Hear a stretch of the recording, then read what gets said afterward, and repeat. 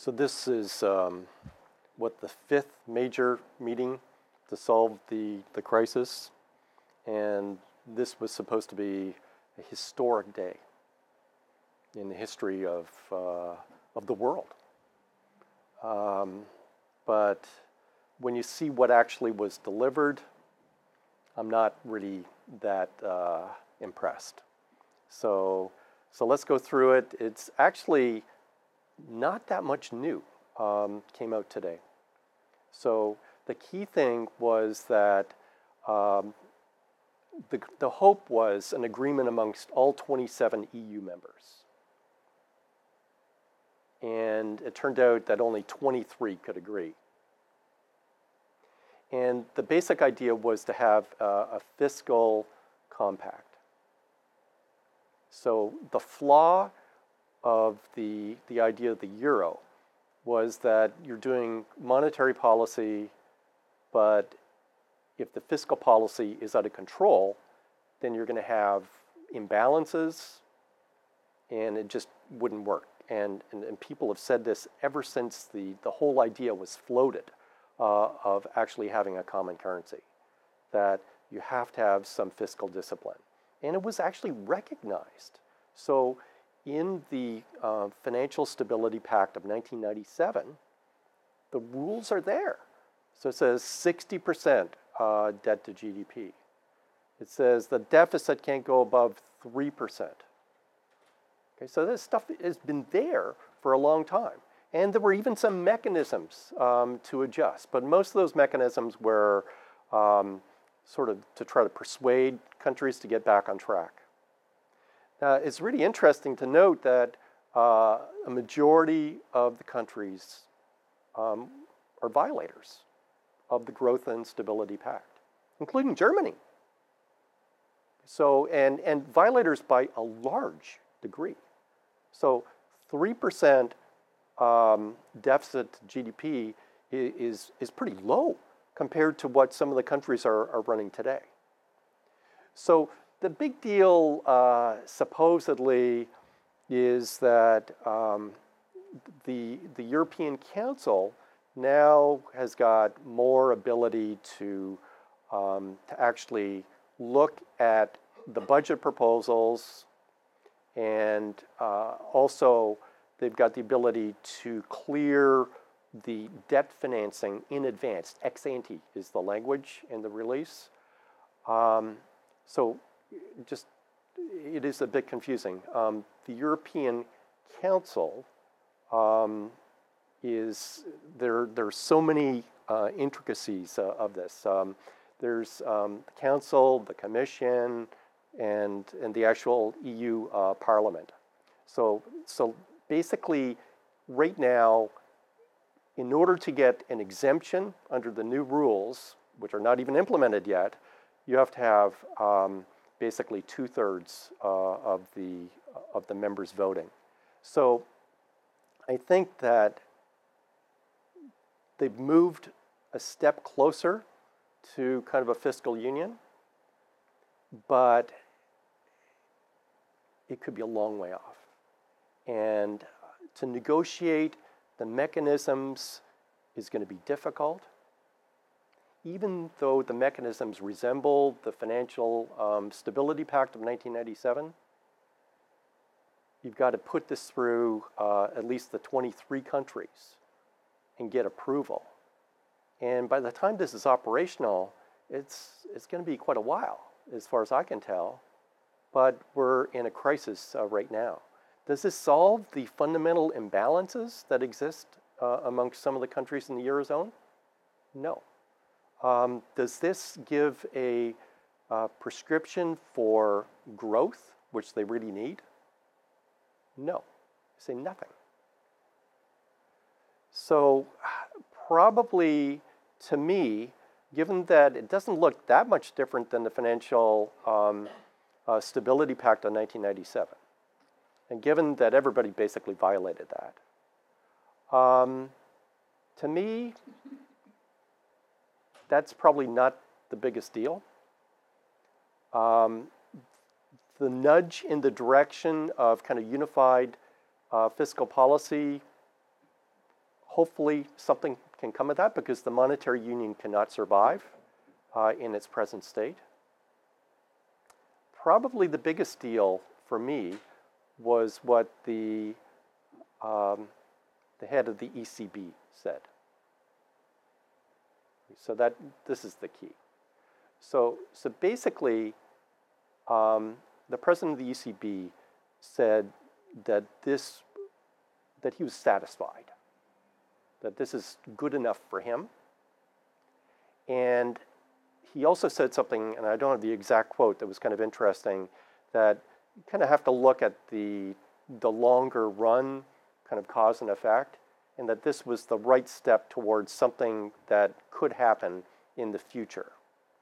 And the key thing here is that he needs some sort of assurance like this before changing the strategy of the ECB.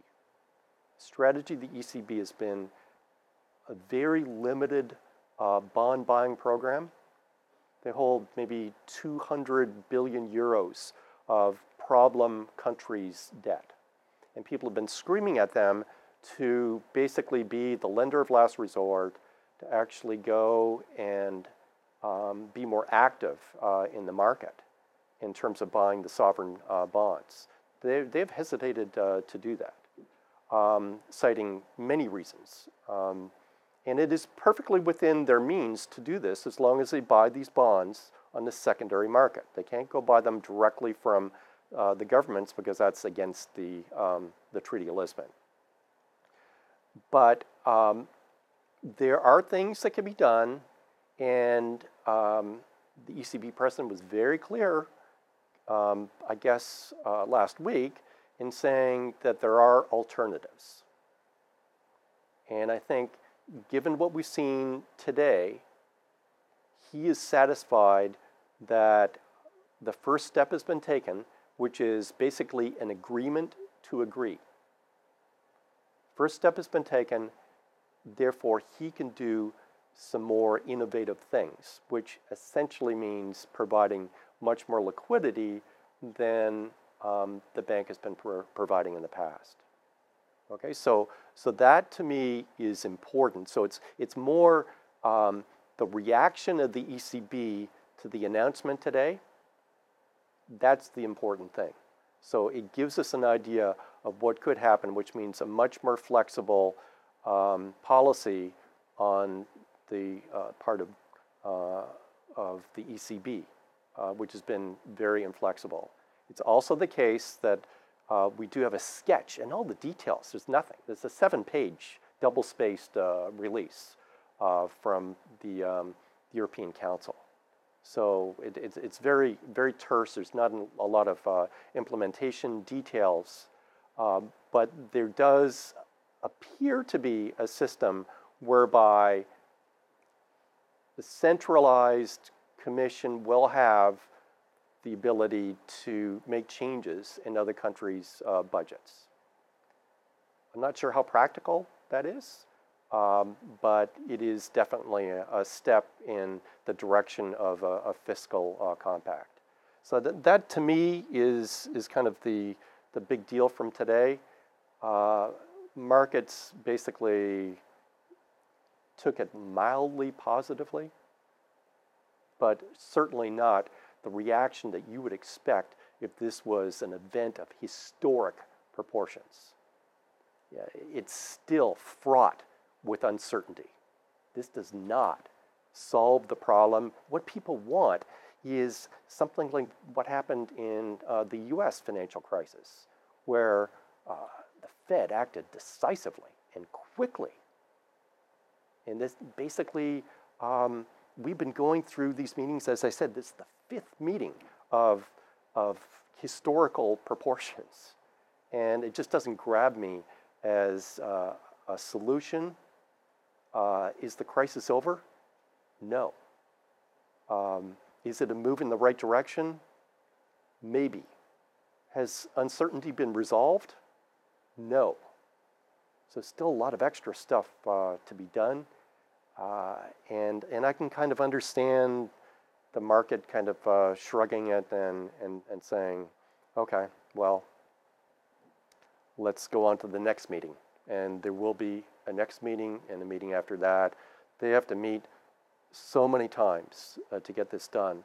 Plus, you've got to go back and part of the idea that they approved last night was that this must be actually part of the law in each of the EU countries. So this just isn't something that you kind of ratify with a treaty. You actually have to go and make some changes in your law. So that might be a law in a parliament, or it might actually be a change in your constitution. In Germany, in my opinion, given the federal court ruling in September, they need to change the constitution. Other countries, the same thing is going to happen because effectively you are giving up an important part of your sovereignty. Okay, so they gave up their monetary policy when you become part of a currency union. But now the next step is to give up your fiscal policy. And look, in terms of the German Constitution, no way. So the only way to deal with that is to change the German Constitution. Is that going to be easy to do?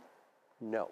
It's part of the uncertainty that the Chancellor can champion this proposal, but to go and change that Constitution when a substantial number of people in Germany think that this is basically the first step towards what they call a transfer union.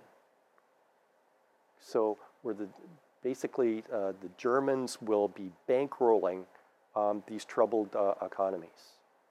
And it is not popular in Germany. And Germans took austerity measures a number of years ago. They messed with their pension plan and put it back in reasonable shape with reasonable retirement age. And then they're being asked, for example, I think the number is 30,000 euros for each Greek citizen to dole out in a country that's got a retirement age of 55. And they've got to work to 65 or 67. That's a tough sell. So this idea of transfer union is very unpopular. So these are, if you want a common currency, you have to have a mechanism to sustain it. That didn't happen when everything began, though people realized that this situation of a crisis could arise or would arise. And indeed, I believe that some people took it as the only way to get a fiscal union would be to have a crisis like this. And really, the only country that I've said in my blog that really can make this happen is Germany. So if you look at the dynamics between Germany and France, they've changed dramatically. Sarkozy is in tow right now, and Merkel is calling the shots. She gave up a little bit in terms of sharing the burden in terms of some of these sovereign bonds with the private sector, just a little bit. So am I really optimistic on Europe right now? No. And is this going to solve the problem? Maybe, but in the longer term. For the problem, the key problem is that time is running out. So we had ideas and reforms in May of 2010, and 20 months later we've got this. We still don't have anything operational. So I think that it's going to take a while, and the problem is that European banks need to be recapitalized now. And there's debt that just is needs to be basically written down. There needs to be refinancing. And that's a lot of money, a lot more money than is being proposed right now. So I am not optimistic.